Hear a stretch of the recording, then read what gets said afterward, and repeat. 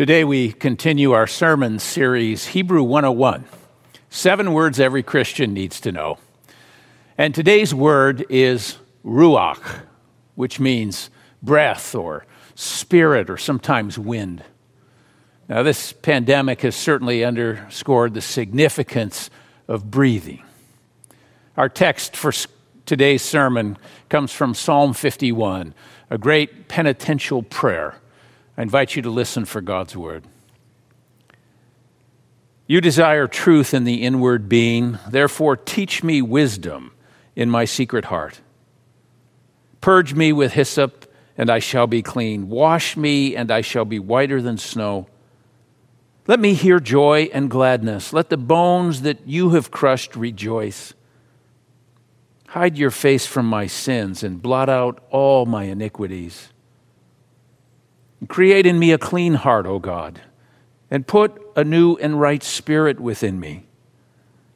Do not cast me away from your presence, and do not take your Holy Spirit from me.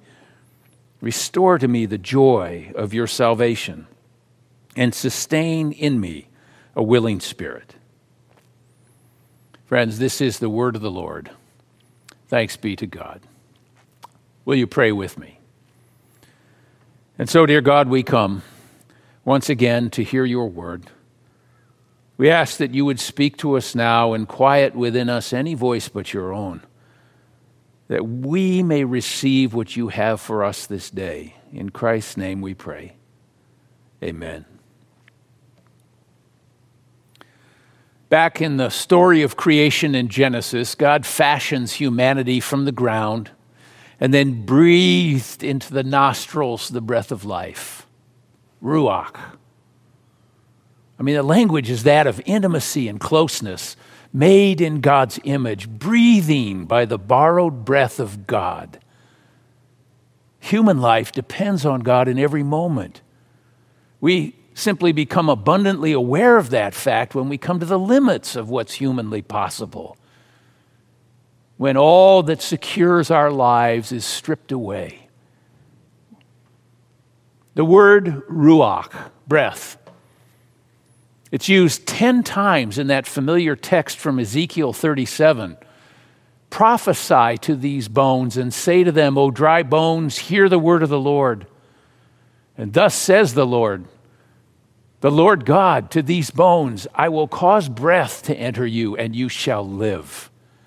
I will lay sinews on you and will cause flesh to come upon you and cover you with skin and put breath, Ruach, in you, and you shall live, and you shall know that I am the Lord. It's a remarkable image of resurrection and new life. Now, the word Ruach in Hebrew is translated as pneuma in the Greek, from which we get the word pneumonia. It's what's unleashed on Pentecost when the Spirit gets a hold of the disciples and they speak in all these different languages. And our text today in Psalm 51 is one of only 2 references in the Jewish scriptures, or the First Testament, or Tanakh, or the Old Testament, where the word Holy Spirit is used. It reads in Psalm 51, do not take your Holy Spirit from me. But I'm really most interested today in the 10th verse. Create in me a clean heart, O God, and put a new right spirit, Ruach, in me. This is a prayer that's often used during Lent. It's a prayer for forgiveness, but also for renewal. You know, many prayers for help simply say, change my situation so I may praise you. But this prayer says, change me. I'm the problem. This is just like the prayer of the second person in Luke 18 who prays simply, God be merciful to me, a sinner. It was at the conclusion of a grueling handball match when my doubles partner began to tell me his life story. And frankly, I wasn't too interested. My body was simply looking for a place to sit down and rehydrate. An hour and a half of handball is a total body workout, and it requires replenishment. But if I was sending any cues at all, he wasn't picking them up. And so I listened. Knowing I was a pastor, he was determined to share his story. Raised with alcoholic parents and a mother who he described as a raging alcoholic with fits of anger that sent him to the hospital on at least 5 different occasions. He too became an alcoholic and a drug user. He showed me the scar on his shoulder where his mother hit him so hard with a wooden hanger that it broke and pierced his skin and the muscle beneath it. His mother made both her son and the father promise that they would tell the ER docs that he fell. It's just classic codependent behavior for an alcoholic. After serving as a Marine during the Vietnam War, Reuben experienced post-traumatic stress syndrome, and he descended into alcoholism and drug addiction. Several times he tried to change his life, including at church, but the disease of alcoholism had him in its grip, pulling him down until he was no longer drinking from the bottle, but it was drinking from him. For 2 years, he lived under the bridge on the 101 freeway, homeless, wandering the streets of LA as so many do today. It's too dangerous to sleep at night, so sleep deprivation is a regular occurrence, and it couples with nutritional deficits because you eat whatever you can find or afford or someone might give you. And then dehydration, because alcohol dehydrates the body even as you drink, and it left him quite mentally impaired. He hated God for the way his life was turning out. He hated the world, and he hated himself most of all. High and hungry and broke, he began to panhandle for something to eat. He looked so disheveled downtown LA that nobody offered him anything, and he finally sat down on the curb, broken and desperate. And then something miraculous happened. A young girl, about 7 or 8 years old, emerged from a car with a sack lunch, her sack lunch. And she offered it to him. In the car was her mother. Reuben declined the offer, unable to accept a schoolgirl's lunch, thinking he'd come to that point in his life. The young girl returned to the car, and then the mother emerged with a Tupperware container with rice and beef, and she insisted that he take and eat it.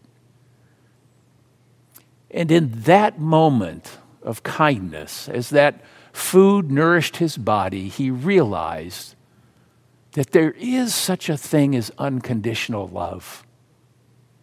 He had glimpsed it in the eyes of that child and her mother.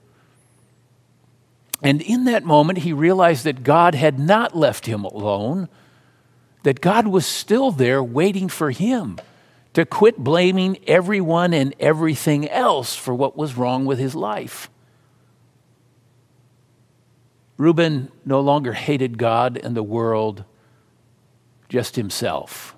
He realized for the first time on that curb, I'm the problem.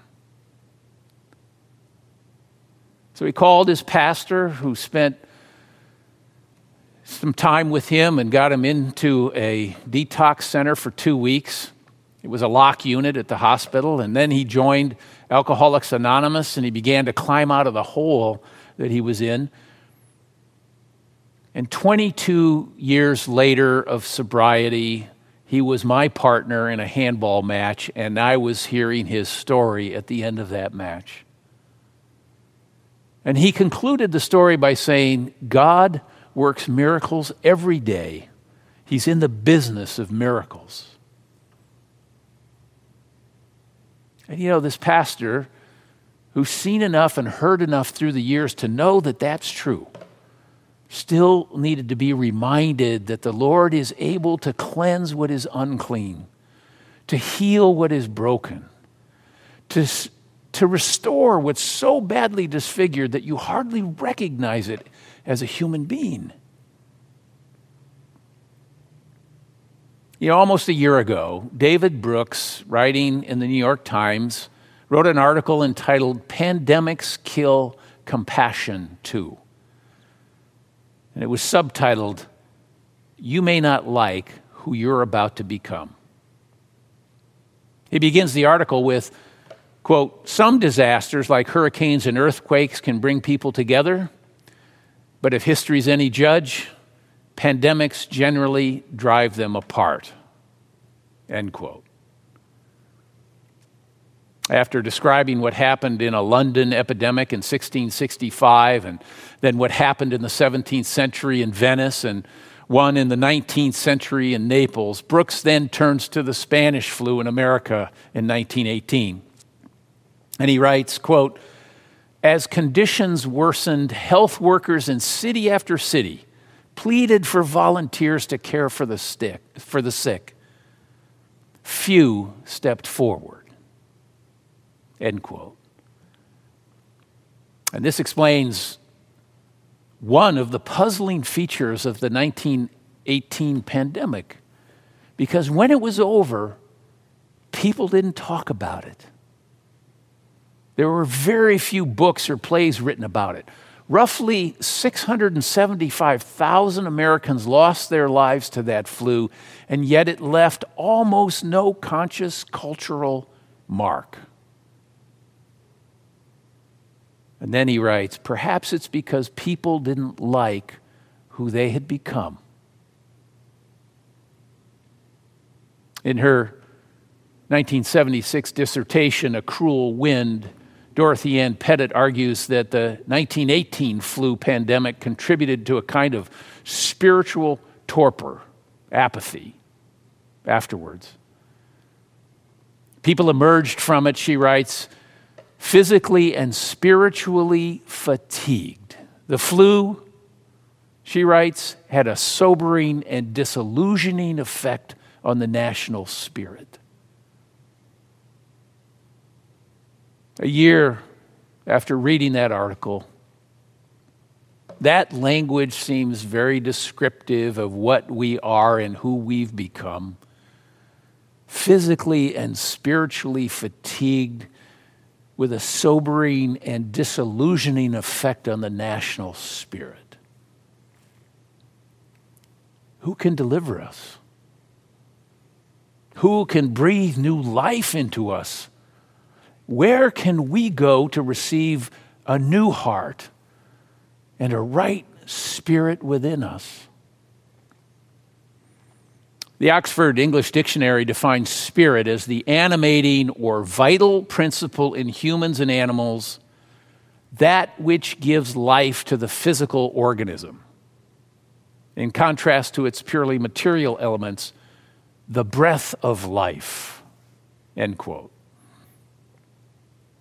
So like in the creation account, and like in Ezekiel 37, and like in Acts of the Apostles at Pentecost, God has once again breathed new life into creation through the Holy Spirit, an animating or vital principle which gives life to physical organisms. So what was the most life-giving day in your experience? What experience in your life produced more of that animation of a vital principle of who you are than any other? Or put it this way. You've all heard the saying, life is measured not by the number of breaths we take, but by the moments that take our breath away. Have you ever experienced something so wonderful that it took your breath away? I've known a few experiences like that.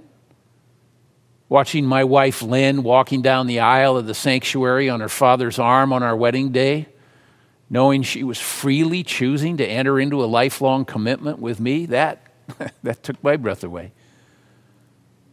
Experiencing the birth of our 3 children, I felt as if I'd stopped breathing for some time in the miracle of those moments. talking with my father as he lay dying.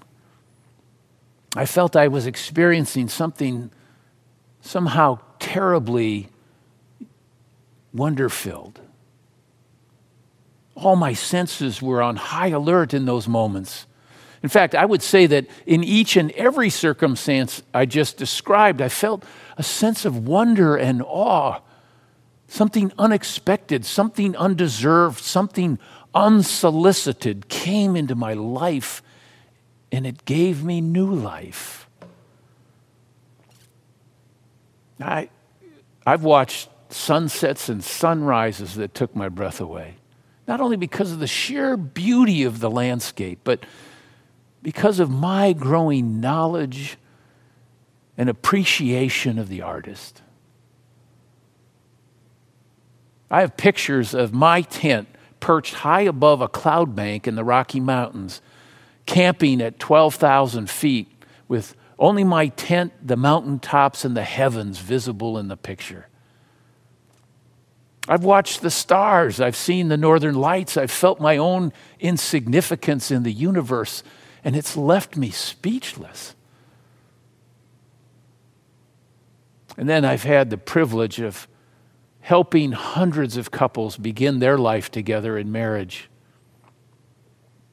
And I've baptized numerous children and adults, and I've celebrated the lives of hundreds of saints who've passed from this life into the life to come. I've served communion to many who were receiving much more than bread and wine. In worship, I've observed others who engaged God in such a way that it brought them to tears of relief and joy as they prayed silently in the pew. And I've opened my own heart and my own life to the Lord Jesus Christ, experiencing forgiveness in the deepest parts of my soul, and a new kind of breath from heaven entered my frame, the gift of the Holy Spirit. You see, sometimes it's in the darkest times that God's presence is often most known. When one comes to the end of what's humanly possible, we can and we will find ourselves lifted up, sustained by the very breath of God. The extent of the grace of God is experienced only where the true depth of sin is grasped. But yet, though sin is shown to be wide and deep, thank God His grace is wider and deeper still. Ruach. Almighty and eternal God, you are hidden from our sight, beyond the understanding of our minds, yet you have breathed your Spirit into our lives. You've formed our minds to seek you. You've made us restless for a rest that is in you, and planted a hunger and a thirst within us that makes us dissatisfied with all the joys of earth. Oh Lord, breathe life into us once again. In the name of the Father, and the Son, and the Holy Spirit. Amen.